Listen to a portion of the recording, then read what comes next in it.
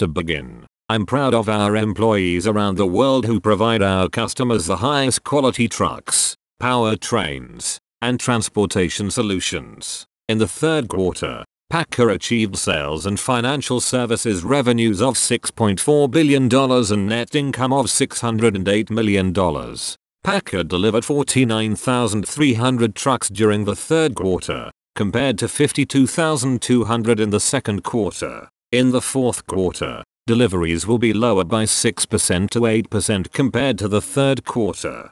PACCAR continues to create a full lineup of innovative truck models and technologies. This year, PACCAR has opened 2 global software research and development centers in the US and Europe that are accelerating the development of embedded vehicle software. PACCAR Parts is constructing 2 new distribution centers that will open next year. We expect part sales to grow by 4% to 6% next year. In 2020, we're planning for capital investments of $625 million to $675 million.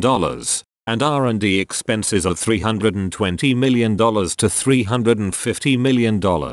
These investments will continue to enhance PACCAR's truck, powertrains and transportation solutions.